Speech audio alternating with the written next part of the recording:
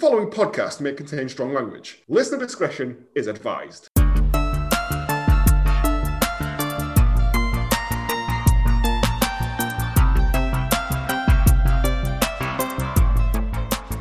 Hello, and welcome to Hallmark of Greatness Last Orders, the podcast where we look back into the films our Hallmark favourites, actors and directors would rather forget they were ever involved with. I'm Joe, and with me as always, the proprietor and number one customer of Benny'sBasement.com, it's James. Yeah, I wish I'd not Googled that now. And a man whose name spells lank tramp if you shuffle the letters about on some Scrabble tiles. Oh, bravo. Thank you. Smart plan. Also, in reality, listeners, a lank tramp sound. Yeah, well, there was a lot of plank stuff in there. I was like, lank tramp's better. If you want to keep up to date with any upcoming film choices and that, you can give us a follow on Twitter at Hallmark of Great, all one word, or you can find us on Instagram and Facebook at Hallmark of Greatness. Or if you are just a small town girl living in a lonely world and want to recommend a film to us, you can email us at hallmarkofgreatness@gmail.com. You're right. Yeah, it's cold, isn't it? Everyone looks like they're north of the wall at the moment. I'm freezing, mate. Technically am. Well, I've got like a t-shirt, a hoodie, a scarf, an overcoat. I'm fucking brassic, mate. The heating's on. Yeah, same, exactly the same. I skinned a tauntaun for this. yeah, not bad I on made the that joke outside. yesterday as well. Everyone's wearing oodles and I'm not getting one. Oh, you must. You must. I bought a house coat so I can pretend I'm a bit like that Some Scottish woman. Playboy man, Oh, right, okay. No, it is not. It is a smoking jacket. but less dog shit in my house. Yeah. And less hepatitis B in the grotto. Oh, that's In why the they call back. it grot. Oh, yeah. He was a dirty boy. It's nearly Christmas, but you know what? We don't care. We're sick of Christmas. So we've gone back in time to revisit a long-time friend of ours and absolute menace.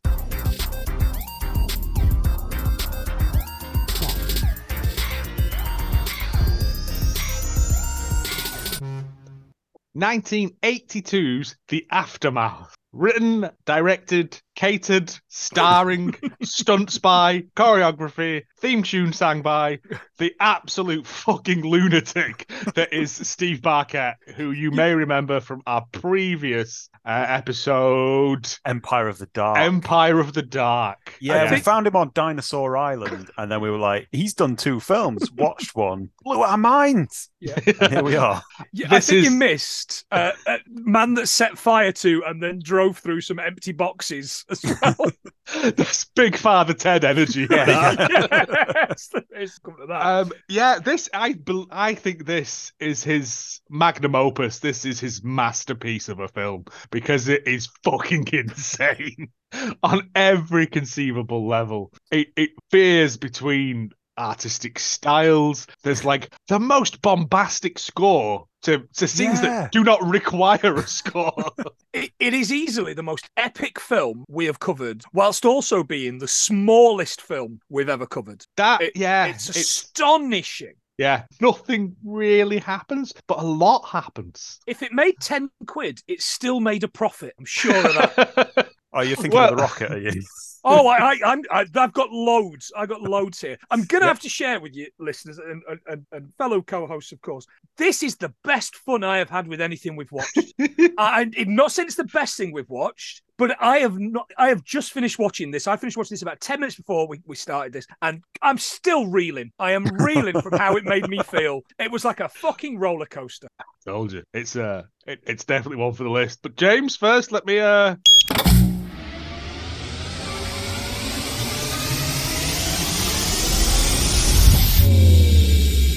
The audience is now deaf. Was that That's you? nice and toasty warm now. Yeah, that's the sound of the ultra scenario contrivance of understanding, everyone, as it's decided it is called today. And it thinks that this is about Genevieve Aftermath, a small town dog handler who ends up participating in a local charity bake-off, or else an orphanage will explode. The plot thickens when Genevieve encounters Jeffrey Nose, a geezer who makes everything into an aimless little song. Things become complicated when the Medici family make a comeback, unleashing a band of vengeful Jesuits, and the couple must work together. Will they hook up at a filthy motel and squidge bits? Better not to tell you now. I mean, I'm very much liking the Mystic 8-Ball endings of these. All signs point to yes. All signs point to exploding orphans. Oh, Yeah. she doesn't have to win the baking contest. She just has to participate in it to save the deal. Exploding orphanages being somewhat of a callback to Santa with Muscles last Christmas's podcast. Oh, God, yes, Yeah. yes. Dog handler could be any number of things, but that seems to me to be similar to Unleashing Mr. Unleashing Darcy, Mr. Darcy. Oh, and where a dog was famously the breadth of one man's hand. That's One another man. good one. One man's hand. The actual synopsis for this, if you don't remember from the episodes previously featuring Steve Barkett, an astronaut battles mutant cannibals after returning from space to find Earth ravaged by nuclear and biological war. Worst kinds of war. I forgot he was an astronaut, to be honest. So at did one he. point. Yeah, I mean... He is barely an astronaut. Like he's an astronaut for maybe about 2.5 minutes. Two and a half of the most comically underfunded moments of the entire film. It looked like Muppet Babies. Well, let's fucking get into this then, eh? Right. We open with a red, blue, and like cerise sky and aftermath. And then this boom, boom, boom, boom, ba ba ba ba score. But it's like, what the fuck is going? What is this about? If it was like an old Hammer horror film, that would be suitable music for it. What instruments do you think Steve Burkett learned to be able to do that? Because it's not mentioned in the credits, but I'm certain he played all the instruments. So I wrote the theme tune, sang the theme tune. Played them all simultaneously. No, apparently he spent a good third of the budget on getting a good film score, which is probably the least important bit of it all. He just 12 quid getting a film score. And Ennio Morricone wasn't doing anything else that week. Yeah, unless you want, right, okay. Oh, just bombastic, right? No levels, nothing like that. No, all right. I was disappointed at this point that I couldn't get closed captions because that meant that there's going to be no Mr. Japan like the first one. Where it's supposed to be Guy Zupan. But yeah, I was really encouraged by the fact that the credits, and there are a lot of them at the start, list model builders. And I thought, this is going to be good. And also additional space effects. That was the effect of the ship on the string. Space effects and additional space effects. Was the additional space effects the one where Tim Curry goes into space for communism? But we open on, did we get the name of the ship? I think it's the Nautilus, just like the Nautilus production company that Steve Barkett was using at this point. Oh, I thought it was a reference to... Well, ultimately, it's a reference to Jules Verne, isn't it? I thought it was a Jules Verne reference, but yeah, I didn't realise he'd named his company. Oh, that's cheeky, isn't it? Yeah, it's this and Empire of the Dark. No other films, as far as I can tell. When you've just struck gold twice, like you don't tempt fate by going for a third. I wouldn't tell the tax authorities that it struck gold. All right, when you've been struck by lightning twice, you don't hang around near big trees. So, is this the end of the Burkett cast that may come out of this podcast, or is there a potential still? Well, actually, this is an earlier film, so just to set the scene a little bit. So we did Empire of the Dark. That was released in 1990.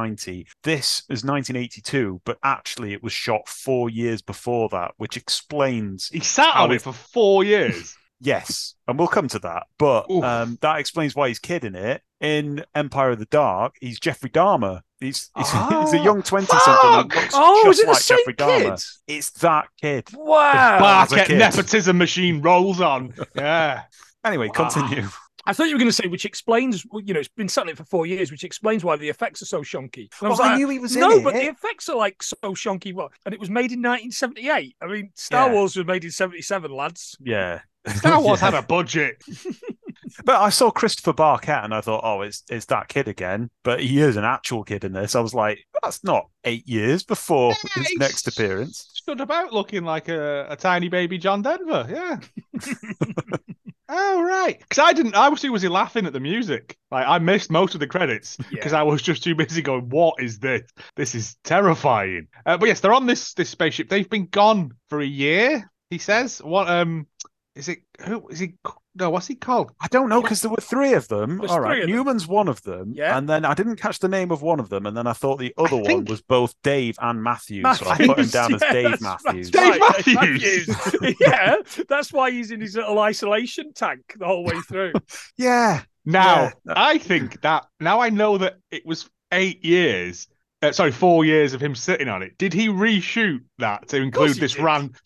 random dude? Yeah, Yes. who doesn't show up in the film. He dies on impact, Mark.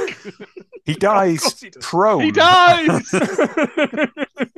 Yeah, he just appears on a little Where is he? chunky Is he the telescreen. gunner? I don't know.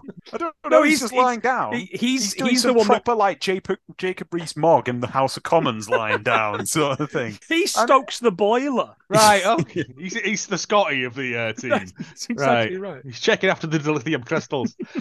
Yeah, and He's they informing them about some kind of space error. I don't know. There's like a radio malfunction. yeah. So they've been Space gone a is not year. additional. They've It been needs gone a more year addition. on a mission that isn't fully explained. Yep. I think just space. See what happens if you put 3 men in space for a year. What happens if you put 3 men in a milk bottle, essentially? Because that's what it was. How dare It looked you. like a Blue Peter. It did look like some It sticky did. back plastic, and you can make your own Tracy Island. Yeah.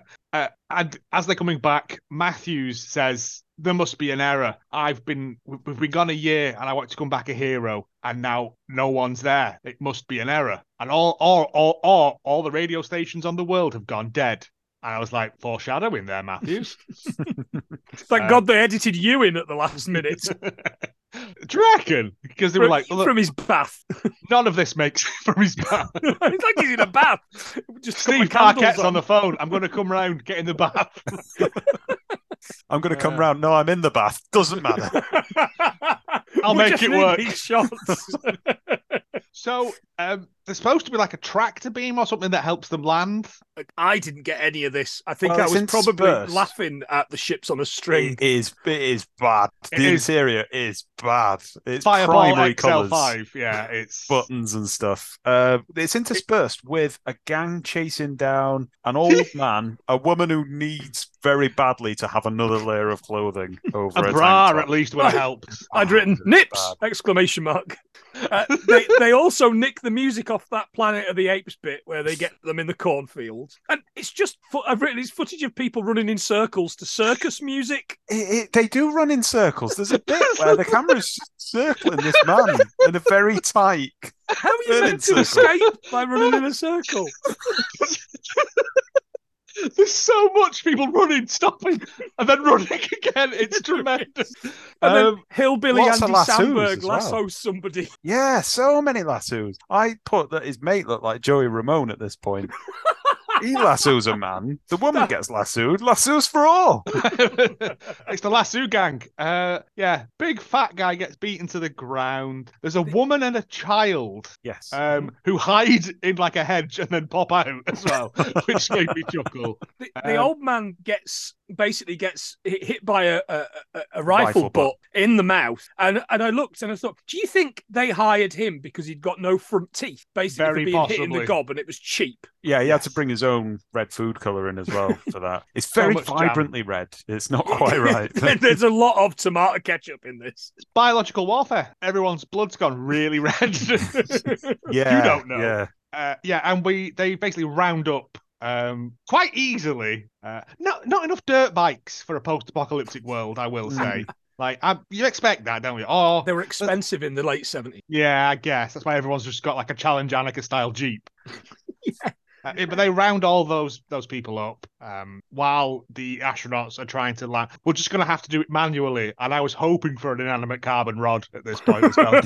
We didn't get one. There's a lot of interspersing, and it was at this point I was like, I remember Empire of the Dark now. Do you remember how many establishing shots there were in that? Yep. It's not quite that bad, though. I don't know why his filmmaking capabilities just deteriorated over the course of the 80s, but I'm going to blame Coke. Cocaine, yeah, that's where I was. He changed style. He became a fan of the French art house movement, and nah, it's just Coke, mate. Fuck tons of Coke. This bit here astounded me because it's just a matter of, yep, we're going to round up the women and we're just going to kill the men. And they blow this dressmaker's dummy's head off. Oh, mate, that made me fucking pop so hard. That's proper trauma stuff, that. I was like, yes, please. Yeah, it's very early for stuff like that as well. For like proper nasty stuff, even though it doesn't look nasty because it's all very obviously fake. I mean, unless your head's made of polystyrene. And do you think that really was Eric Cantona in charge? How dare you? That's legendary actor Sid Haig. It is as Cutter. Why has he got that name? Oh well, you'll find out.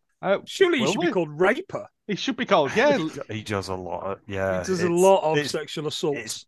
Just sexual assault as well. The chuckling raper, yeah, because he just giggles a lot as well. But to be fair to him, he is, I'd say, young in this, but he still looks about 52, doesn't he? Like, he plateaued on an age, didn't he? Yeah. He got the Clive Dunn syndrome, yeah. Yeah. Different parts to be typecasted. Not that different, because there's no doubt these women don't like it up on Captain Madden. No. So yeah, they've managed to kidnap. Managed to kidnap Nipples, the woman, and the child. Yeah. They round up all the men. Yeah, they tie them up, and then they just fucking leather them with bullets. Like instead of just shooting them in the back, bullets. Again, post-apocalyptic world, everything's in short supply. They waste so much ammunition in this film, unless they're making it like in Mad Max. It's But yeah, I liked this when they just done a murder on them. It was fun. Meanwhile, the astronauts are trying to get back to Earth, and they do this by pressing the ignition button, which is above the retro sequence button, which I liked as a button that you could just have. You press that, and then a little disco ball comes down. 4 different coloured panels light up, and you have to replicate the sequence. Yes. Simon. Fuck this. This is And they fail miserably at that, and they end up having some indoor fireworks go off. They press the indoor fireworks button instead. Well, that's because the dial went all the way up to 500. 500 what? We'll never know. This dial goes up to 500. Don't even look at it. Yeah, I think that was supposed to be like the external temperature of the... But again, it didn't say that. It just kept going up. And things going up, temperature gauge-wise, is never good, is it? I didn't know that's what it was supposed to be. Is the gauge of things happening is going up. Yeah, it could be the retro button. When it gets to 500, everyone gets like an afro. Turntable comes out, and I really love the camera zooming up on the emergency flash thing. It's like there's an emergency going on. Something's jammed. A man is dead after being spaffed at by sparks to the face. I assume that must have been Matthews. Yes. I thought that has to be Matthews. Well, no, because the other one we see later in the film. Yeah. I thought that was Dave Matthews. Anyway, one of them dies. Yeah, they have a bit of a roll around in the surf. It's like that classic film scene where Burt Lancaster's having a bit of action in the surf. It's the same scene, except this one didn't win an Oscar. From Here to Eternity. Yeah, and there's less sexing. This will win an Oscar when I'm in charge, retroactively. What? Well, you press that retroactive button and it wins an Oscar. That's great. One just pops down. That's what got jammed in the engine. Right now. So you remember in Empire of the Dark where he's trying to escape the cavern and he sets that timer for the bomb and it starts from 40 seconds. Yeah. And then it very slowly declines from there until he's got 12 seconds to go when he eventually gets out of the cavern. And then he does a jump. Yeah. He does. Not how it's supposed to go because there's ages until the bomb goes off then. Well, this countdown starts from 50 and then at one point, I swear to God, it goes back up just like a Steam download timer. Yeah, I thought it did as well, but I was too busy laughing at just the antics of it all. This bottle rocket, this milk bottle, sorry. It is like literally as it flies along, you can see the wire. It's delightful. Bless them, they tried. It hits the water at this point as well. What does that look like? Looks like someone's throwing a spaceship into a paddling pool. It's Nipples, as you called her, Sarah, who appears a bit later in the film. That actress, Lynn Margulies, it's her dad's swimming pool. All right, wow. Yeah. Dad, so Dad, I'm in a film. What's your character called? Sarah the Nipple Sarah. Okay. Oh, also we need to use the pool. Why? What do you need? Don't ask. Just do it. So Newman, Steve Barkett, him and his moustache survive intact. and wash up on a beach that is this the same beach as Planet of the Apes? Because it looks is. fucking like it. is, yeah. Is right? Okay, I thought it was Fleetwood. I thought, put your watch back 70 years, son. Yeah, he comes out and he's like, I can't climb up the sheer cliff face, and then proceeds to climb up the sheer cliff face. Yeah, no. He describes it as hundreds of feet high as well, and it's not. It's 25 foot high. He also does the best little jump. It's one of his signature hop, skip, and jumps that he does in other films. It's delightful. It's literally, ooh, it's so good. And there's like a rock that falls off the precipice as well. Yeah. Filmed from a high up angle. Maybe 5 foot down to the waves. You get quite a twisted ankle. For some reason, he comes across another beach, so he must have fallen off or something. He decides that he's going to follow the coast, he says. He's got a voiceover. Oh, Loves this voiceovers. voiceover. It's like a noir film, isn't it? Like a noir detective film. Yeah, Unnecessary. He even sounds like Ron Swanson. He sounds bored by his own voice. But I decided to speak about myself in the third person. This is the only film I've ever seen where the narration changes to someone else at the last second. It's that art house. It's that wild. Yeah. That inconsistent. We come to the beach scene. They come to the beach. And now Wow. I thought the bottle rocket was bad. Oh, he's just stumbled across the resting ground of Milky Joe and the Coconuts. These he just does this whole thing. I couldn't climb, so I hop, skipped, and jumped to a murder beach. Okay. I thought, is this that M. Night Shyamalan film where all the people age really quickly? Arguably, this is a better film. It was all right. No, I liked it. I had a great time. The baby murder I could have done without. Yeah, same. Yeah. There's a man fishing from way far back, and then some dead people who were also there. They look like sand sculptures dressed in old clothes. Like Yes. someone had made them and put them outside Home Bargains with a cap on the ground, waiting for a few tips. I paused the film just to write something down and coincidentally paused it at the point where it's like a sand person with a bikini on just going, Yeah.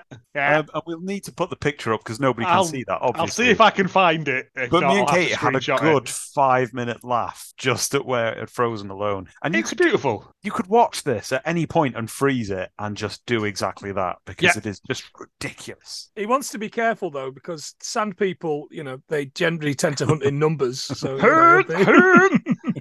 He goes, yeah. I've got some stuff here I can nick. Right. Yeah. Okay. Go on. So one of the First things instinct. he gets is a tank of what? Kerosene. to be kerosene, yeah. I'm hoping that whatever he gets later, whatever vehicle he gets later, can do 50 hectares and a full tank of kerosene. Who takes kerosene to the beach? And he it's not promptly only that they've got never on them. uses it. They also carry a blanket, some carrots, a machete, a radio, and what I'm going to assume is some shallots. Okay, so they were having alright. they're going to have a fry up on their kerosene stove. The radio as well. Now I have a way of communicating with the outside world. Radios are one way, mate. Like, Yeah. commercial radios like that with a yellow sticker This on it is with your Lonely name Soldier. written on it as well. But he had a Steve- brilliant radio system on this futuristic rocket that fell into a pool and couldn't get any radio. Why does he think he's going to get somebody on this little thing? He scrolls through it. It's got a big yellow sticker on it that says Steve Barkett's radio as well. It does. In case there's any argument on set about whose it was. One of the sand people tried to nick it. He later finds Dave Matthews, who's washed up as well as an actor and as a person. And then they silently meet and then silently climb up a hill. And the silence is deafening. There is no dialogue at all for about 3 minutes. They've nothing I to say to thought- each other. I was certain at this point that they'd nicked another bit from Planet of the Apes and the guy had lost his voice box or something. He couldn't talk. I thought, oh, God, get some new ideas, won't you? And it turns out they've just got nothing to say to one another. Dialogue's hard to write, as we find out. As we found out up to this point as well. And then we get the campfire scene where they're eating beans. Fine. There's another choice bit of dialogue. I'd forgotten about this. And Dave Matthews says, finally, breaking his silence, "Oh, I wish we'd made it to the top for sunset." What? He wanted to have a talking nice romantic sunset. Him and Newman could have had a cuddle, isn't it? Everything's legal in the new world. As we find out, Yeah, there was again. Whether this was improvised or whether they just went "fuck it, whatever." Like, because it's an odd Say something thing to say. dramatic. Do you want the writing credit? Oh, I wish we were at the top so I could see. Oh, I wish I were at the top so we could see the sunset, Mother. It's- Isn't that the name of one of the songs in the Monster Bash? But yeah, and during the night they proceed to fall asleep and are assaulted by the Grateful Dead. I noticed that Catweasel tried to machete him, and then he chops his arm off. He's got an arm off. It's only a flesh wound. Right, yeah, they creep up on him and they stand on it. They step on a twig, which invariably wakes up Newman's like fucking ninja reflexes he has. A fight ensues. And Newman's go-to response is to set a dude on fire. You know, I love to see a man on fire. It was beautiful. In fact, he went up like a stick of kindling, though. Like Didn't he'd he? been covered in kerosene. Oh, do you reckon? That's where it was. Yeah. Because yeah, he lightly tapped him with that torch, and the next minute he was flame on. Well, yeah. But they survived the fight. The remaining Grateful Dead run away. And then they go back to sleep. Oh well, fuck Yeah, it. they do. They won't come back now. It's morning. That'll learn 'em. Dave Matthews wakes up and then suddenly notices that there's a massive big ruined city there. It was really funny. They head off just to appeared. Bolton Town Centre, I've written. I think they go over the top of the cliff, up the next little hill, like 25 foot they could have walked, but you know. And then you get this huge destructed city that looks pretty good, to be fair. It's only a model. It is only a model, but possibly the best effect in this film. Yeah, Yes. definitely. No, I absolutely agree. And he's like, no! You idiots! You blew it up. Damn you all to heck. Yeah, but he doesn't. He just goes, oh well. Yeah, they scrummage around this beaten up city. This could have been Urban Decay from anywhere. It could have been Rotherham the other Could have night. been when there was that Detroit, oil yeah. can fire. What do you mean the other night? Every night? Well, yes. But they make their way through, and we get another bit of voiceover where he's saying there was nobody around, not even bodies. And I was like, oh yeah, why are there no bodies? Radiation. I ain't got nobody. Is it not to imply that the Grateful Dead are cannibals? Yes, I think so. Because I only guess because skeletons, I it guess. says mutant cannibals. Yeah, and that's all. it. And it's never comes to anything. Nope. Because it's not. It buries the lead in the synopsis because it doesn't say and also like war party rape gang as well, does it? No. No, that's quite a little bit harder to sell. Yeah, but this is like video nasty territory, isn't it? Like it's. Yeah. Anyway, they fanny about for ages. They find the Civil Defence radio station. Right. And it says on it, oh, go on. This civil defence research station, which is right at the top of this hill. I'm going up to the top of this hill to get to the research station. And as he gets to it, and we go to, he's in the alley from They Live. You can see a city street right behind him. Oh, I was laughing at that. I was laughing at the fact that he goes, I'm going to go up there. He scales over this 9-foot tall fence when there's a very low 3-foot fence just to the side of it. Ah, right. Okay. I was laughing at the fact that it said no trespassing, California Penal Code 602. And I thought, you don't really need to spell out the penal code. You just put no trespassing. Go on, what's And then- Penal Code 602? Well, it is that. It's no trespassing. But then I went down a rabbit hole of looking at the Californian Penal Code because there's all sorts of madness in there. There's Penal Code 22410 PC, which is possession of shurikens. There's petite treason, not petty treason, petite treason, excusable away are they? homicide, mayhem, hazing, pimping, homicide pandering, and mayhem. pimping, pandering, gaming, disturbing a meeting, grand theft person, similar to the game, eavesdropping, and then my personal favourite is aggressive panhandling. Sorry, can we go back to Grand Theft Panda Yeah. or whatever it was? Grand Theft Person. Is that where you just, come on, Granny, you're coming with me? You just lift them up and take them home, and they're yours now.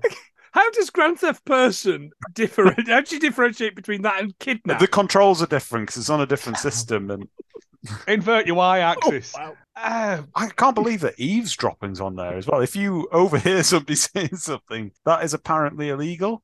I mean, there was a load of bonkers stuff in there. Yeah. Pandering Excusable was one, I homicides. believe.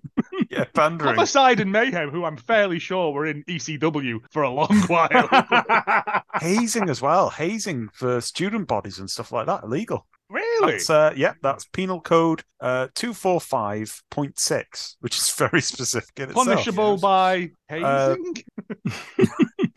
Being forced to do a beer bong. Oh, You get panhandled for that.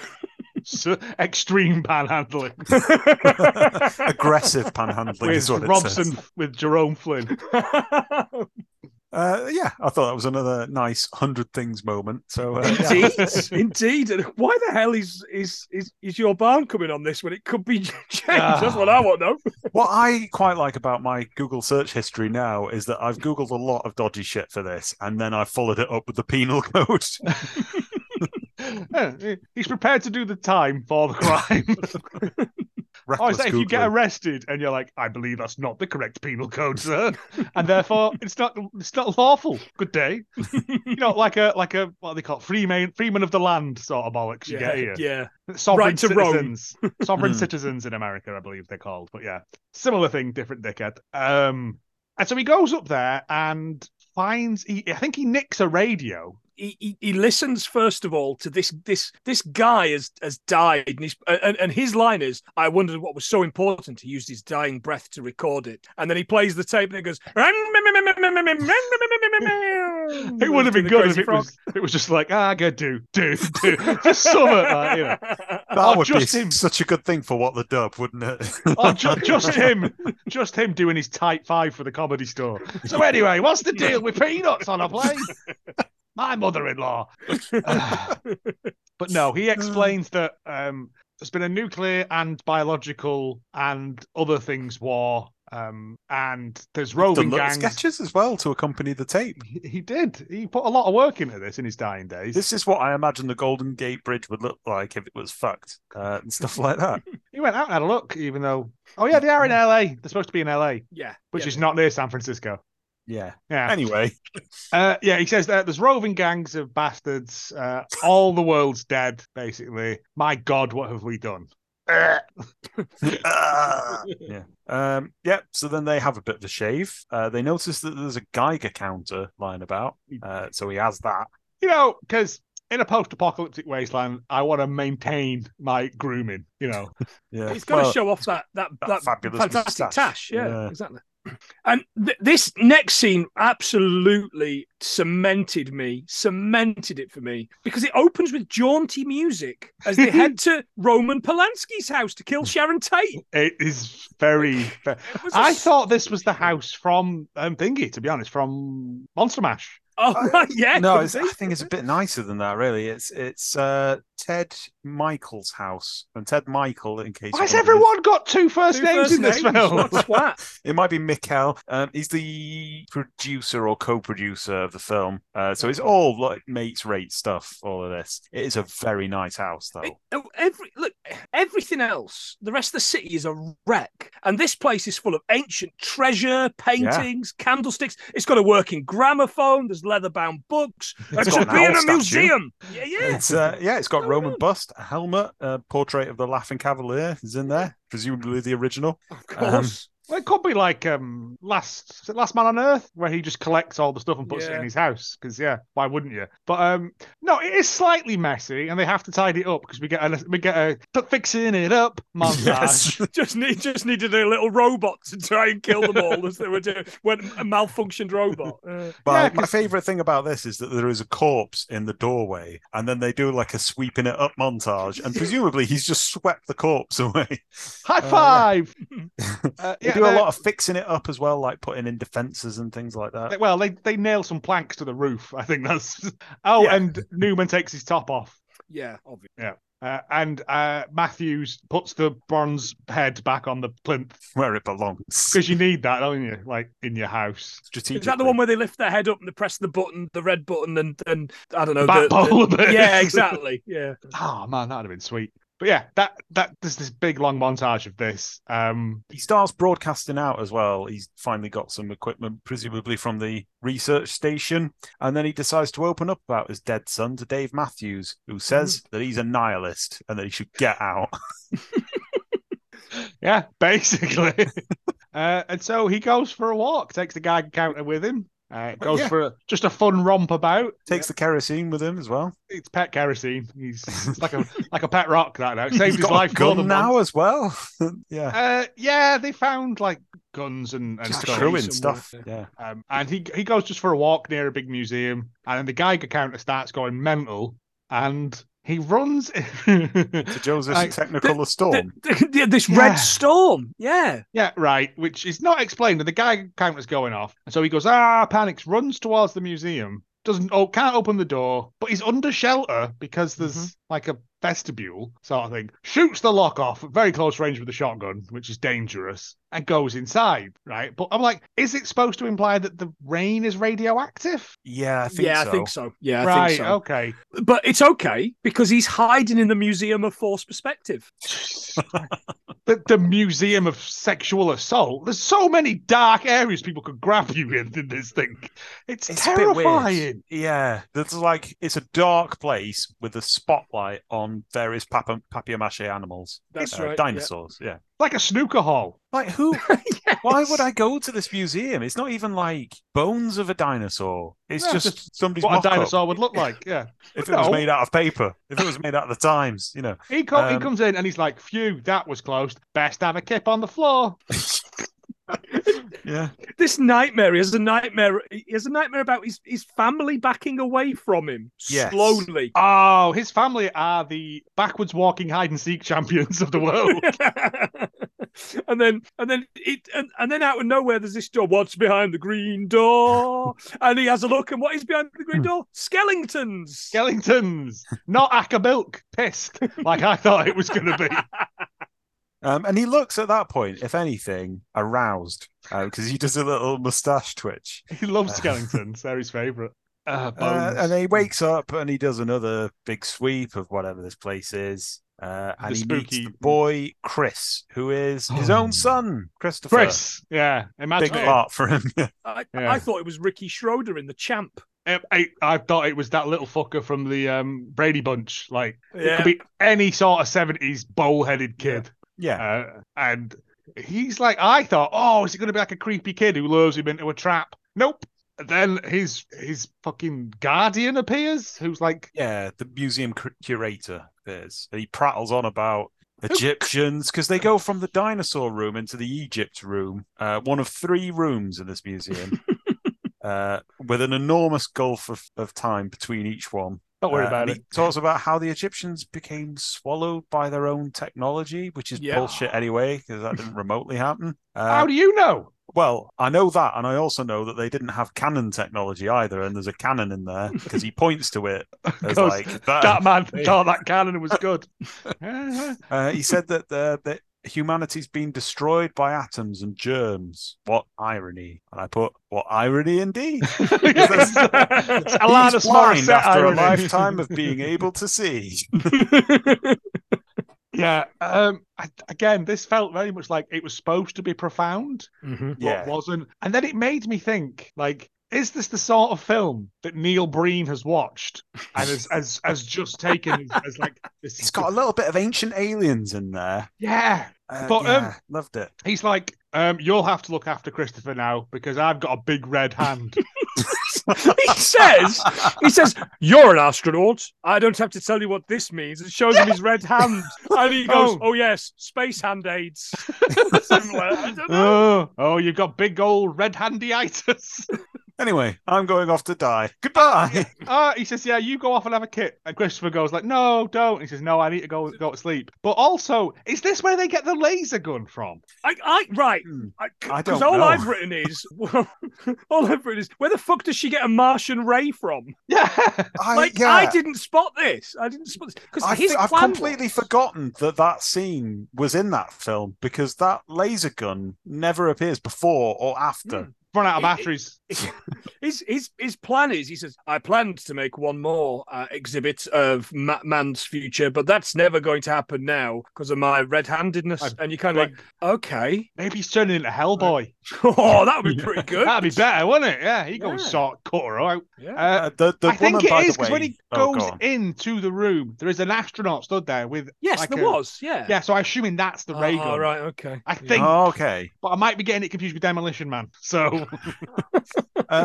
The woman, Sarah, who hasn't been properly introduced yet, she's getting pushed around by Eric Cantona.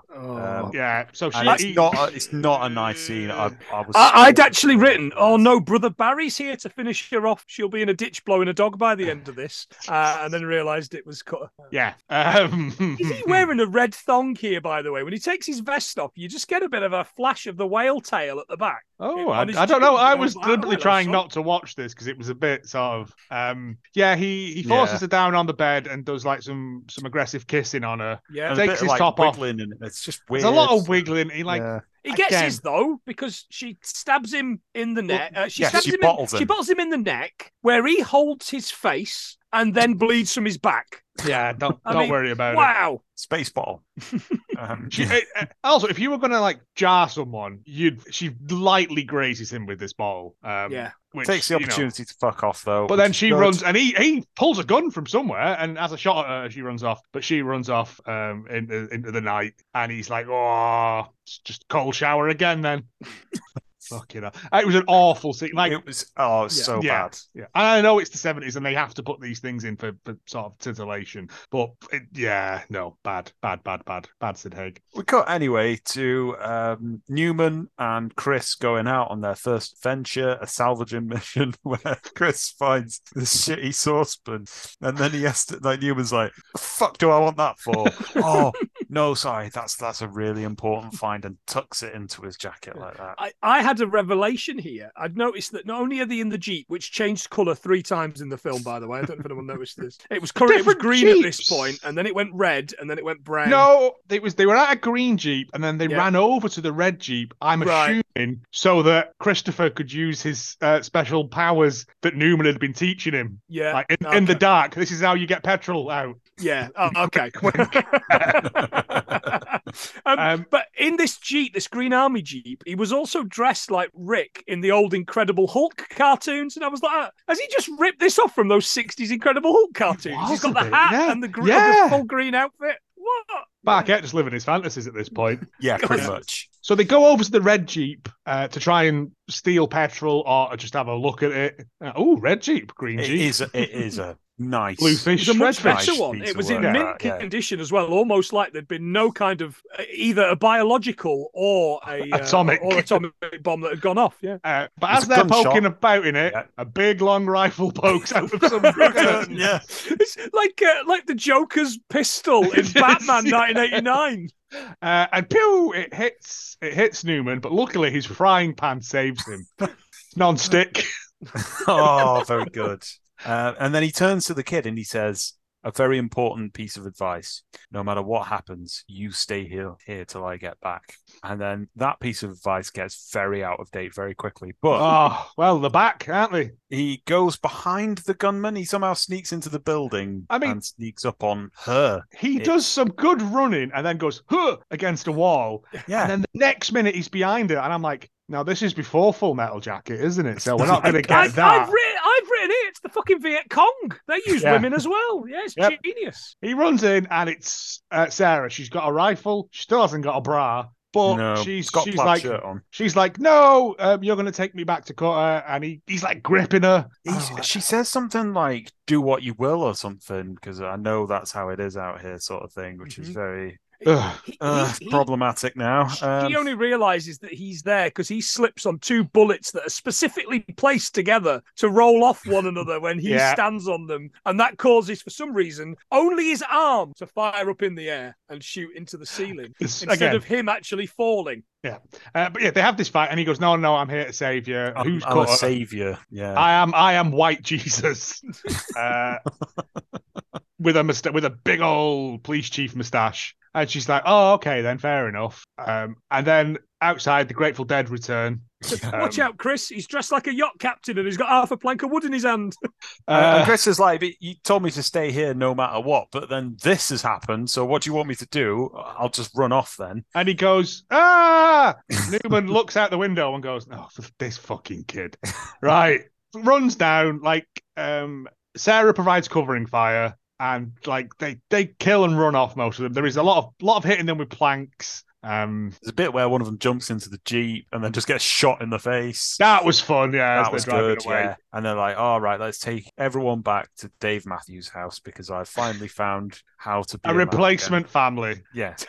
Is this where we get the cut to Cutter's gang again? And they've ambushed a family, right? It really is as simple as they get to the house and then Sarah immediately has no trousers on and she says, for the first time, I feel safe. And I put, well, you shouldn't. But she does. And she asks him about love, and they do deep kissing and some horrible, weird, writhing sex. Like bum touching as well. Yeah. We get to see boobs as well at this point because obviously we have to. Yeah.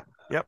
But she falls in love very quickly, does Sarah? And then my favourite part of this is that he immediately changes into his sexual conquest trousers. Like Ron Swanson in his red shirt. Yeah. I'd written Christmas jammy bottoms, very high waisted. Very high waisted. I've got a little neat fact for you. This belongs pirate pants.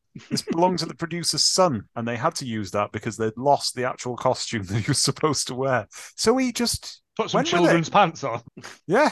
Wow. And they are a some menace. Statement trousers as well. And then he goes and has a little drink and a cuddle with the kid. And a cuddle with Christopher. Yeah. Post-coital. And he hanging out with a kid. Don't be afraid. He said, there's no need to be afraid. I was afraid once. You were afraid. He said, yeah, there was a bully and he'd beat me up, I don't know, maybe twice a week. And you can like, look, at least make it seem fucking plausible, mate. And then he says, and then one day I drew a line in the dirt and decided no one would cross it. When he tried, I shot him in the face with my daddy's rifle. I mean, he doesn't quite say that. But it's no, he doesn't. But that's exactly what happened, isn't it? Exactly what happened. That's how we got picked to go into space. Yeah, by his anti-bullying campaign. Yeah, he opens up about his wife and kids. To this kid. Sarah appears at the door and just does good. I picked well here, didn't I? Yeah. His wife and kid died in a tragic boating accident, and he had to sign off on the deaths. He's got this Stegosaurus necklace around him that used to be his kid's. It's from Dinosaur Monopoly, that, isn't it? And he'll hand it over if and when the plot stipulates that they have to split up in the future. That's how I remember him. And when you need to remember me, I'll hand it to you, he says. And Chris is like, this is the best day ever. I've just heard you having weird sex. And now this. It's all right, because the next day gets even better for Chris. Well, there is the cut to the Cutter gang, and they seize another group of travellers and commit another sexual assault. And I think, is this where the other woman is introduced? Yes. Helen? I can't remember what her Helen name is. and her little girl. Yeah. Laura. Laura is the little girl's name, yeah. Because I have information about that later on. Do you? Yes. I didn't know this until I was doing the reviews for it. Oh, look how smug he is because he's got a fact. An actual real fact, yeah. Yep. They beating up the dad. They shoot two of the children just straight away. No mucking about there. And then, they proceed to sexually assault the woman. While Cutter and Joey Ramone just stand there and laugh. Mexican Joey Ramone stand there and laugh. Again, didn't need to be in it, but I guess, you've got to put titillation in or whatever, isn't it?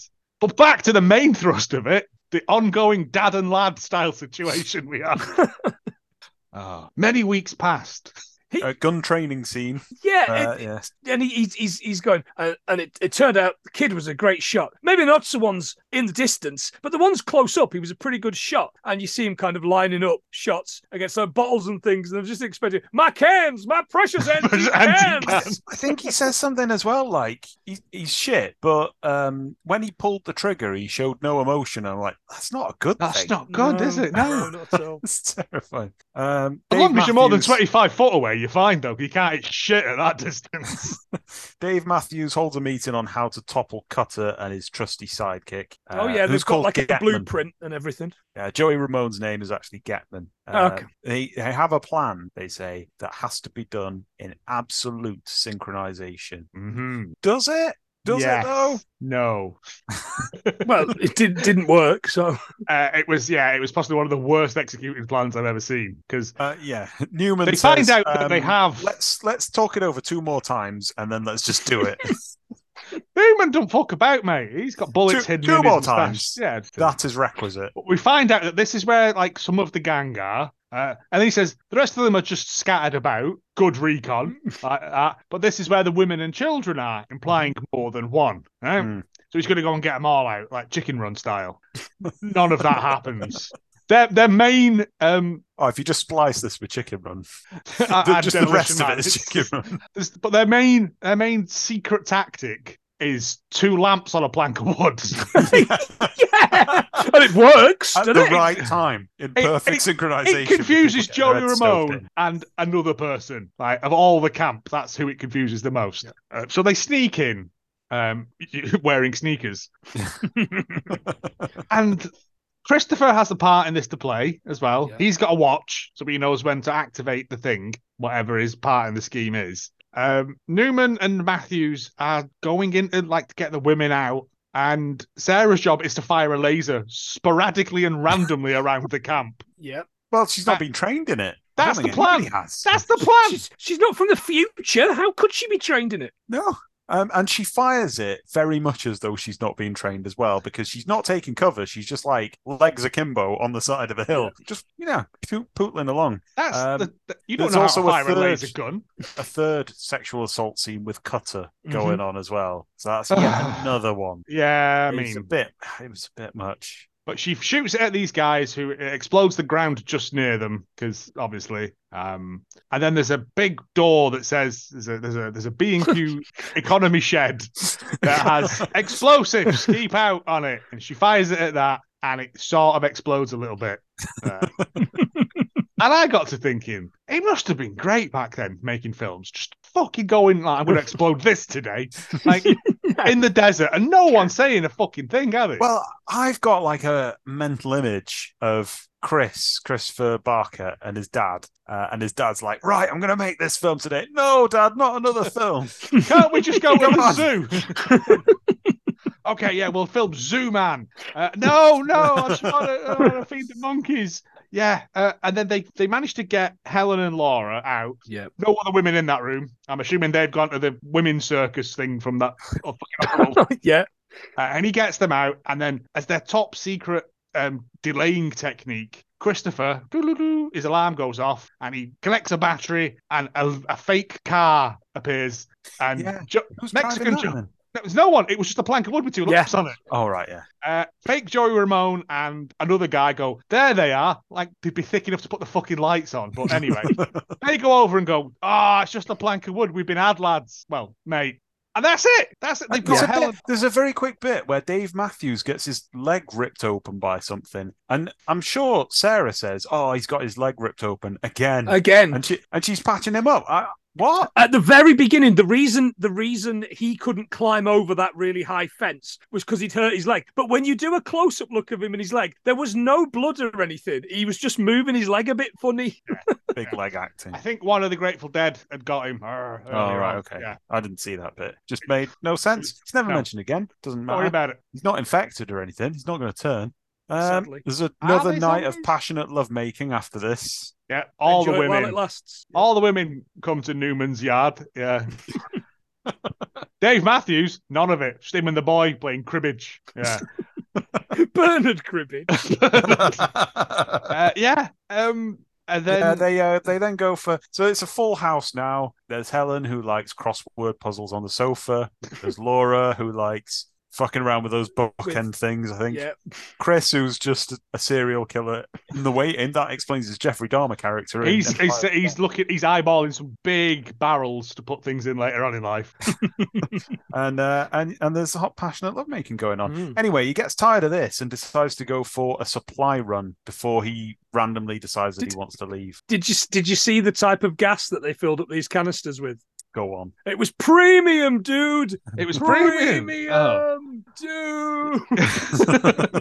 Yeah, him and Chris go on they decide to move from Roman Polanski's house because Cutter will come and find them. And he's nearly as bad as Roman Polanski. Hi-oh.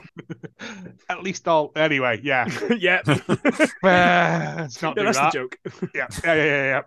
And so they go to get petrol, and in the meantime, Dave Matthews. What security measures should we have around the house? No, don't worry about it. Leave all the doors open, mate. Yeah, no one will find us. Dave Matthews, what you doing? Shining my shoes. Why? Well, it's just 'cause it's the post-apocalypse. Got to keep them waterproof. Bonk. Thing is, the guy blackjacks him and then swings it a few more times, like just to make sure he's out cold. And then it is Joey Ramone that does the killing, isn't it? Joey Ramone comes in and he finds Helen doing a puzzler on the sofa in the atrium, does a murder on her, and then we don't know about the rest of it because Newman comes back with Christopher. They're singing like Cats in the Cradle or some shit. I don't know.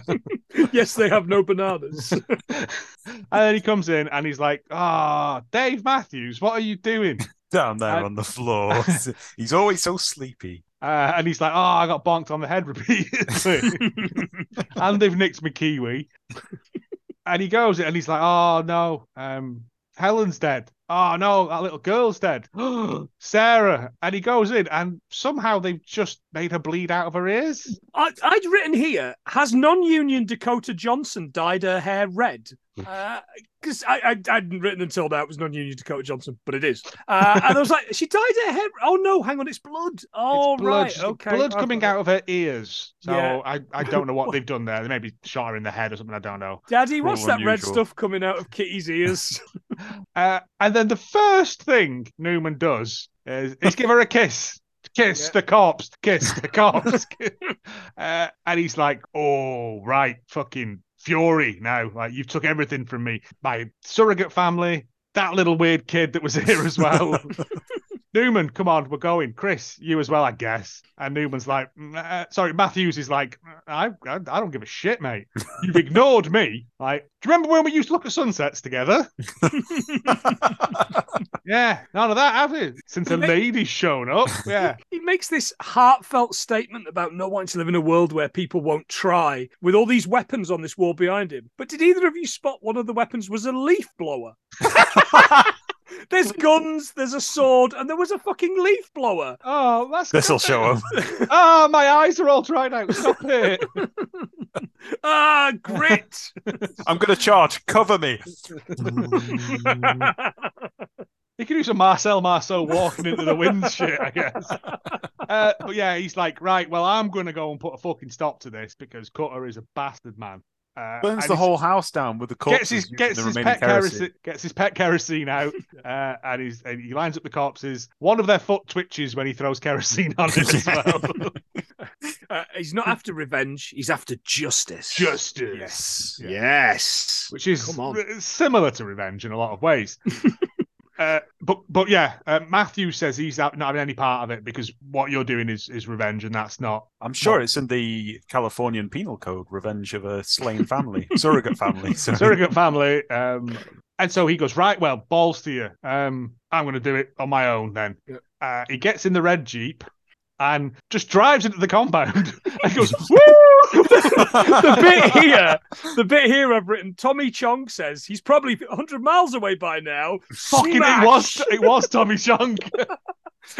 Just wellies through this little wall Yeah, it's not much of a compound, is it? It's like it's not Waco, certainly. Yeah, and then he just razzes it round, randomly shooting, throwing like homemade incendiary devices around the place. This is another scene of people just running in whatever direction they want, and then some quick cuts. And at this point, this is where Sid Haig goes, Newman, and I expected someone to go, "Hello, Jerry." Animal House. Yeah, he's just driving around shooting people at willy-nilly. They're shooting at the car, but none of the bullets hit the car because science. He hides behind a Ford Anglia. I spotted that. Yes, and this was my favourite part. Yeah. Well, go on, because you're probably going to say the same thing. Go on. Well, I don't know the game because the Bee Gees then split up and come for him. It's like that Big Train sketch. Oh, my comment, Shaka. I was laughing at the fact that he ducks behind that car, and then there's clearly a very swift cut, and then the window bursts from being shot at, and it's clear that he's just ducked out of the way and gone somewhere else. And they do that so many times in this film. I love it. There's loads of throwing Molotovs and things, and he throws them. He throws them just really weakly in front when of him. When he throws it over the people, Ford Anglia, it gets about 10 foot away from him. The next scene, there's a man stood when it goes up next to him. You can like, what?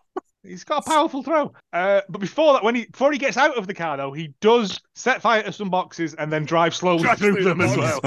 Yeah. Which is beautiful. That's a stunt. That is he gets trapped in a little summer house, which was beautiful and yet decayed. He puts a bomb in the Ford Anglia and then activates his teleport powers because then two of the Bee Gees run in and turn into styrofoam and explode, which is good. I like that. He gets stuck in this little orangery thing as well. This is where he pulls out all these Molotov cocktails from somewhere and starts launching them around the place. He sets fire with those to some nearby bracken, which creates smoke, meaning that he can escape, which he wouldn't have had to do if he had brought the leaf blower.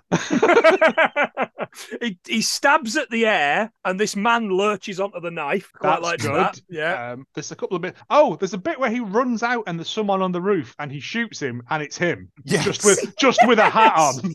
Yeah.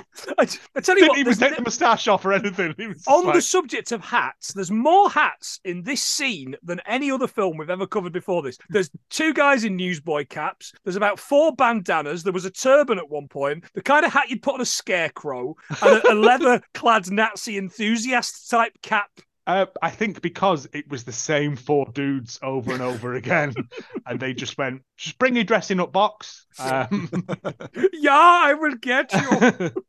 But yeah, the fact that he shot himself, I thought is that a metaphor? Yeah, for him killing a part of himself. It made this whole thing made me think about, and this very regional reference is in the Northwest. Of course, you had Camelot. It's just a model. Yes. Whereas we had the American Adventure in the East Midlands, which was cowboys, and there was a lot of that men getting shot off the top of things into hay bales, which is exactly what happens here. Except they couldn't afford hay bales, so men just got shot and stayed on the roof. Yeah, they don't drop off. There's no stunts there. No. He runs around a corner, stabs that dude, and then pulls a gun from somewhere else, starts leathering people. Everyone's firing guns at him, but he's matrixing out of the way, and one bullet is enough to take everyone down. He's got the unlimited ammo cheat on here, hasn't he? He has got God mode activated, because the only person you ever see reload is Joey Ramone in a bit. Yeah. And even then, like, it's a waste of time. He wipes out this camp, and he's chasing down Joey Ramone. They get to like a wooden tunnel where Joey Ramone's at the other end of it, reloading. Oh, there's that bit with the barn, because Dave Matthews comes up. He does. I think it's your choice bit of dialogue, isn't it? This is brilliant. Yeah, so he runs up. Shot. Yeah. He's getting beat up because he's run out of bullets, and instead of just shooting him, let's teach him a lesson, lads. Let's beat him up. He does. Dave Matthews shows get up. Off me, sort of stuff. Ow! Which one are you? Which hat's this? They're beating him up, and then Dave Matthews appears and pew pew pew shoots all 3 of them. Yeah. Newman goes, "Why did you come?" And Dave Matthews goes, "I just did." And then gets shot. Gets shot by Joey Ramone. And I've written famous last words, ? I just did. was they going to do? Hang around with Chris? He's a dickhead. Again, without me to put too fine upon it, Joe, you've already said it, but writing dialogue is really difficult. Oh, it is. But there could have been more there. It's like, why did you show up? Oh, because I realised you were right. No, I just did. Whatever. Right. Come. Oh, I'm dead now. Bye. Yeah, so he goes, "Oh, Ramon!" And he chases him down this corridor, like barn thing. Yeah, and then before you know it, he's in Manhattan. They're on a rooftop. Yeah, and I'm kind of like, what is going on here? And he's got this. He's from one building to the other. This ledge. And he gets to do one of his trademark jumps, which is just literally stepping across. It's looking down and going, ooh, that's quite far down, isn't it? Dangerous. And then like doing little picky steps and then just walking across because it's exactly. not that big a deal. No, but him and Joey Ramone have like a bit of a gunfight. I've written here for some reason, it's a me, Rambo. I'm not sure why. I've only just because he's got that bandana on. Yeah, why have I only just thought of that now? He shoots and then he beats the gun out of his hand. They have a bit of a fight, and he knocks Joey Ramone down. And then, like, he starts doing, like, my name is Inigo Montoya sort of stuff to him. And he spreads jam all over his vest. This red he strawberry shotgun jam. shoots him in every single limb. It shoots him in the arms, and he can still run and jump. Yeah. I mean, the bullets in these guns are enough to kill a man at range. It's like he's got like a health bar, isn't it? That's all it is. Well, the thing was, when he shot him in the leg, you can clearly see that like the squib goes off. Like, if he's shooting at his leg, it wouldn't hit the ground, would it? Like, he's not got metal legs. It's not ricocheting off. But yeah, and Joey Ramone's like, "Oh, just kill me," and he's like, "No, I'm gonna just fanny about for a bit now, a monologue." Except I'm not gonna monologue because dialogue's difficult. And so he goes for his gun, and then he goes to they have another fight, and then he pulls out his jam spreader, and he spreads jam all up, like he said, all on his nice white vest, and he goes, "This is for Helen, and this is for fucking Jesus. And this is for Joe with the gimpy leg. This is for old man McGillicuddy. And this is for Sarah. And then like he pulls it out and he goes, and this is for Laura, and stabs him in the eye. And I went, who the fuck's Laura? I figured that was Dakota Johnson. That was the little girl. Right, okay. Right, and I wrote to that. We'll come to that. Strike 3 for Dove.org. Oh, this would strike 20,000 for Dove.org. This nipples. God doesn't want men to see nipples. And so but he then is like, oh, I've won now. Cutter got away, but that's the price you have to pay for justice or something. Oh, right. He was on about getting justice, and he was like, oh, it's a shame Cutter got away. And I was like, the fuck, Cutter got away? And I've written here, and I was writing here. So Cutter gets away until we get Aftermath 2, The Legend of Cutter's Gold. And at that very moment, as I'd written gold, Cutter turns up and he shoots him. And I am not kidding, lads. I literally gasped. It got me so good. Well, to be fair, because at this point, right, Newman is out there and he's talking to Chris, and he's like, what we did there was justice. It's not going to bring them back, but we have to be the good we want to see in the world and all this sort of shit. And then straight out of nowhere, his chest explodes and Cutter's just like, hey fella. Yeah, and he just walks over and he's like, you absolute menace. I had a whole thing going. Yeah, you little rotter. And he's like, oh, fucking hell, Cutter. You couldn't have just let me go, could you? And he's like, no, you've ruined my whole thing. I had a whole kid going there. I'll get you and your T1 van too. And he shoots him again, and he goes, Chris, run! And Chris sort of runs off, like, with his flares flapping in the breeze. Apocalypse flares. And he's like, you're never going to win, blah, blah, blah. And he's like, right, just kill me then, because I'm bored now.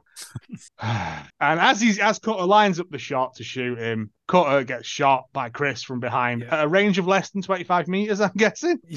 Yeah, because, luckily there'd been that bit 45 minutes ago where it was briefly mentioned that the kid could shoot. Yeah, set the scene for that. Even and though also, we already know he's a cold-blooded killer. Yes, cold-blooded. The first one's the hardest, apparently, James. It gets easier after that. Yeah, he I've shoots heard that him. in so many contexts. He shoots Cutter. Cutter dies very easily, whereas Newman gets a full 5-minute speech here again. Yeah, we had some good times together, didn't we? Remember the time the old curator died, and then Dakota Johnson got murdered, and Spacey Joe, he got killed ironically after saving my leg. They were Do you remember good that times, shit? Chris. What frying pan you got me? Good times. Yeah. And he dies. And For all the kid's sexual assaults we didn't stop because we were too busy fucking drinking and talking about what happens when you die. But we get a lot of that. Well, no one knows what happens when you die, little Timmy. Yeah. Maybe you go to Bovine University. And he's like, don't die, Newman. And he's like, I've been shot fucking loads, mate. I think that's my only option. And he's like, all right then, I'm nicking that Stegosaurus. And he's like, oh, fair enough. Bye. And just that doesn't die. And he goes, please wake up, champ. Please wake up. And I started floods of tears. I can't watch the champ without crying. Mama, it's Land Before Time, yeah. Oh, no. Why would you do such a thing? Yeah. And then, like, Chris starts fucking... Yeah. Well, you've gone with the Incredible Hulk. I've gone with the end of Highway to Heaven. Well, it's the same thing. Yeah, he walks away up this highway, but then the voiceover changes to Christopher. Yeah. And he's It was like, that day I discovered I was a man. yeah. I think it should have been, his voice then transfers to the voiceover of the kid, and it would have been a nice fade transition. They didn't even do that. It's just him. No. I've taken Yeah. over now. And then he's like, He yeah. probably plotted the whole thing, the little shit. He's in the And- middle of the and- desert as well. He's never going to get anywhere. He's just going to die. He's dead. He's very dead. Yeah. Some of Cutter's men survived. He didn't get them all. Yeah. But yeah, and then he's like, and that's the day I knew that I had to fight for justice for however long I had left on this earth. 20 minutes, minutes. I was going to say, like, a big armadillo's going to fuck you up. So. Vultures. And that's the film. That's the end of the film. That's how it goes. Whoa, what a feast. It is a rip roarer of a film. It really is. It is a delight. Your scores. Well, it's in gold territory. I'm going to have to mark it down for the amount of sexual assault that was in there. I'm going to go with 2 gold Fabios. Oh. 2 gold Fabios Stegosaurus necklace. I'm going with 4 gold nips. Oh, that's too many normally. Unless you're, I'm going to give it. I'm going to make you wish you had 4 hands. I'm going to give it a solid 2.5 gold shit frying pans. Because even though it is bewilderingly confusing and there's a lot of stuff that doesn't make sense and is never referenced again, it's fun, isn't it? Like, It's fun, yeah. everyone looked like they were having a very unsafe work environment. That ship and the ship's interior and how the ship fell into a swimming pool is just genius. There's no other word for it. You make do the best with what you've got. And they had nothing. They had nothing. Let's find out.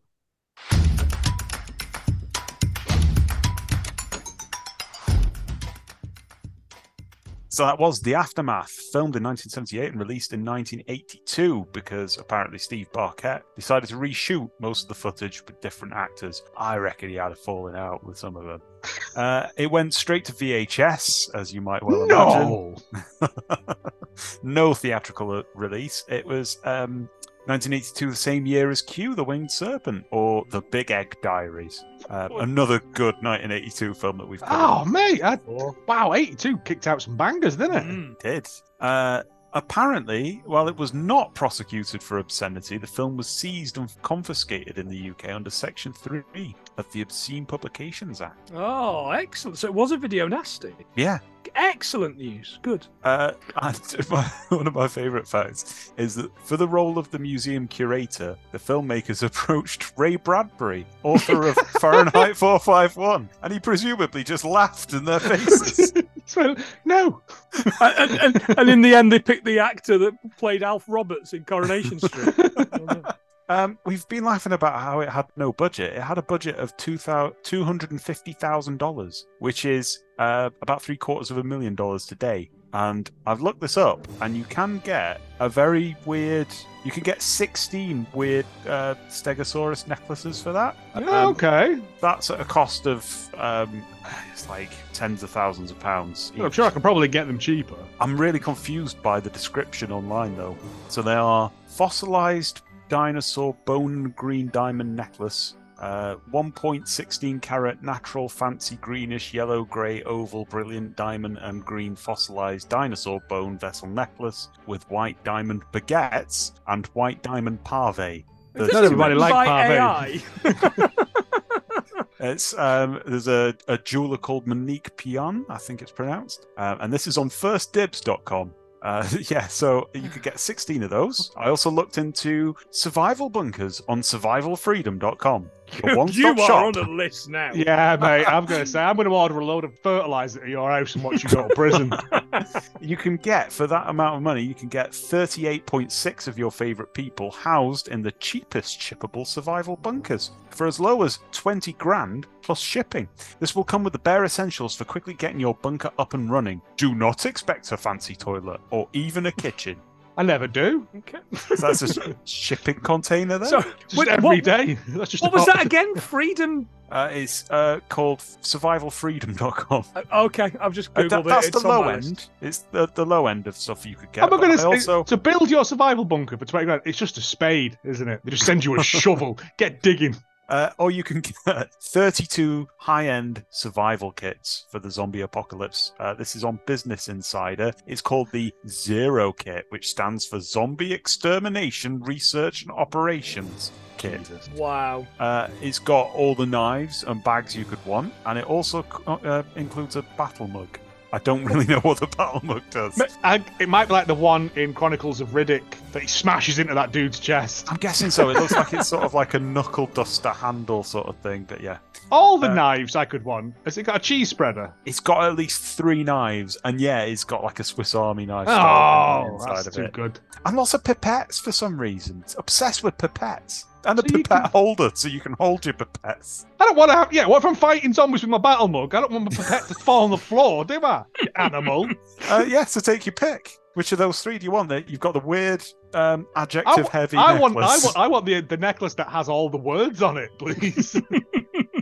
Mark, for you. Oh, it's got to be the bunker. It's got to be the bunker. I got a good feeling that my reading tonight at bedtime is going to be survivalfreedom.com. It's fine. You don't get a kitchen, but you do get to shit in the corner. So That's just like my Again, house. it's Then. just the whole day. I'm going to use my necklaces to barter my way out of sexual assaults in the apocalypse. Also, because I think it has green in there twice, so greenish and green. Oh. Anyway, this was a film that was written, directed, cast, and starring Steve Barkett, star of The Aftermath, and he was known to us through Dinosaur Island, as I said earlier. There's not that much known online about him. I did look him up for a good long while. His last film was in 1997 in a Fred Olen Ray film called Rapid Assault, which is about a terrorist who creates a biological weapon in an abandoned undersea lab, costing 20 grand, no doubt. A government operative is dispatched to confiscate the weapon and eliminate the terrorist. This lone Navy SEAL must undertake a dangerous underwater mission to stop a madman from unleashing a deadly toxin that could destroy the world. Okay. Fred Olen Ray in it, so we've got to avoid that at all costs. Chris Barkett, he, as we said before, later starred as the son, Jeffrey Dahmer lookalike in Empire of the Dark. He now appears to be a production designer. He doesn't do a whole lot, but that's how he's described on IMDb. Apparently, he still owns a lot of the leftover props from this film, except the model of the Nautilus, which he broke while playing with it as a boy. You And I fucking idiot. I believe that's on the commentary to the DVD, which I now want. Oh, yeah, me too. There's a I don't DVD. say me too in the context of this film. It did very badly. Sarah, played by Lynn Margulies, apparently was in a relationship with Steve Barkett at the time, as it comes across vividly. She was later involved with the comedian Andy Kaufman and was with him up until his death. Most of her IMDb credits are related to Kaufman and sort of DVDs after, posthumous DVDs. She's an artist, and I think she released her own album in 2016, which I'm tempted to go up and have a listen to. Because they're usually can I borrow a feeling sort of territory. All the songs just hot nipple jamboree. Do you want to do your bit about Laura? Well, it is one of the reviews I have here. It's quite a long one, but it is quite sort of prevalent. So it is. We're crossing the stream. I'll skip over her then. Okay. If it's in the reviews, we'll do it in the reviews bit. Cutter Sid Haig, as you mentioned before, was in tons of Roger Corman films, and because of that, Quentin Tarantino revived his career in the 90s, and he achieved cult status. He got tired of being cast as a heavy in these 80s films, and he had roles such as Thug in Two Guys from Muck, Bald Pirate in The Scarlet Buccaneer, and The Warlord in Warlord. In an interview much later, he said, "I felt at the time I had to do that because I had a family, and that's why I did what I did. Was I a successful father? Maybe not. Was I a successful husband? Probably not. Was I a successful actor? Probably not." Oh. But he later won 7 awards and 2 nominations. I think he got better. I mean, he's not terrible in this. He's just not given a lot to work with. He's not given much to work with. No. He's mostly got sexual assault roles, but he does his best. They're the worst ones to have with Soup. And thus your facts are submerged in the swimming pool of time.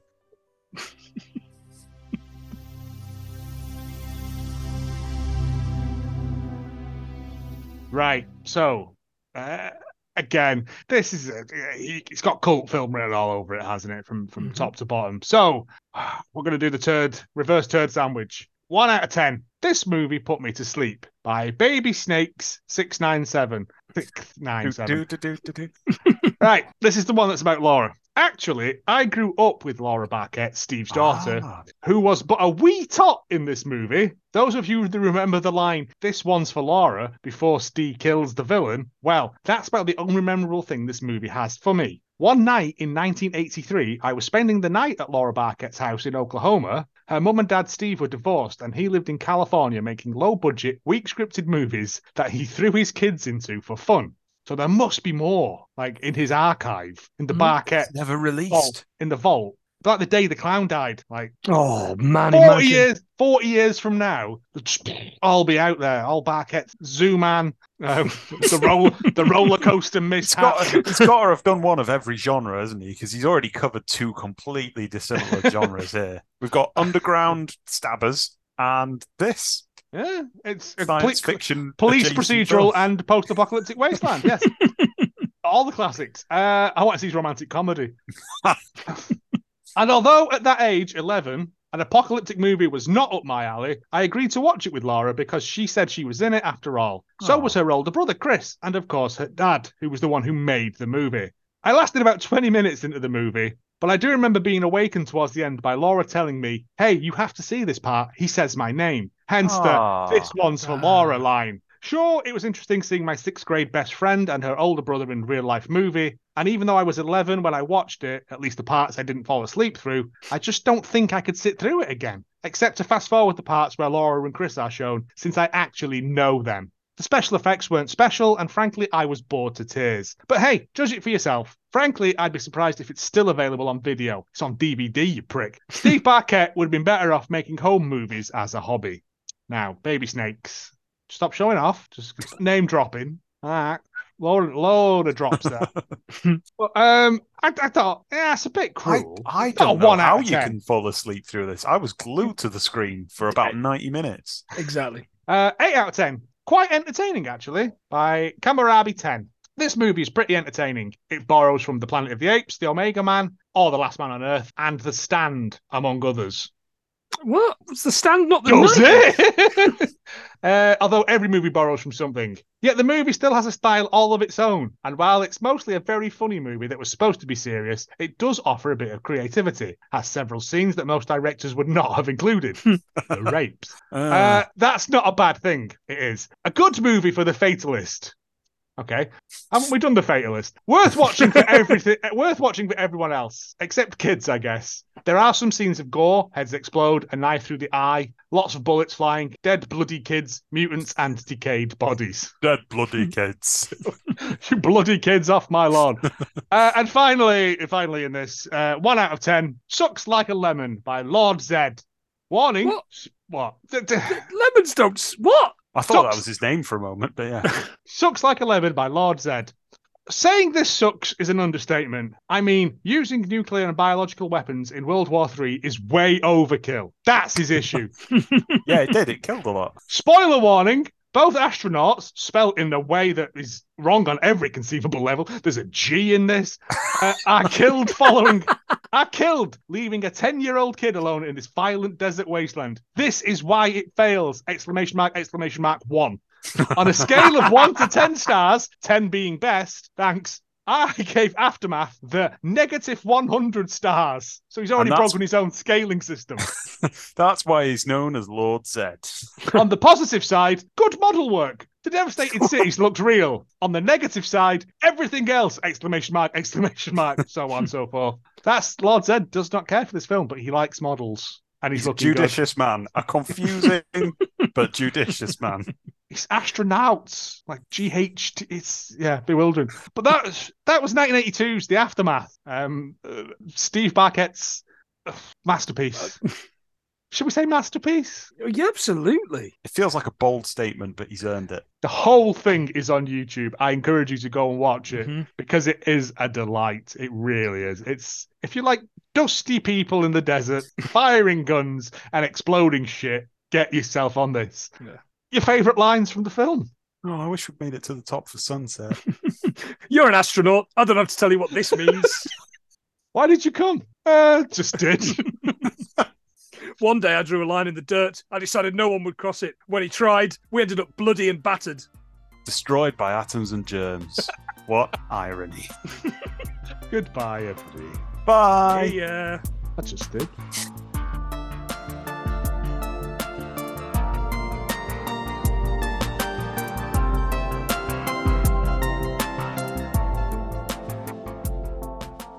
If you like what we do, please consider giving a small donation to Manchester's Wood Street Mission. We know times are incredibly difficult for everyone out there, but anything that you can spare goes a long way towards helping some of Manchester's poorest at Christmas. There'll be links in the show notes. If you can donate, that's fine. You're under no obligation to. This will still be free. We just wanted to use what little tiny reach we had to try and make Christmas better for everyone.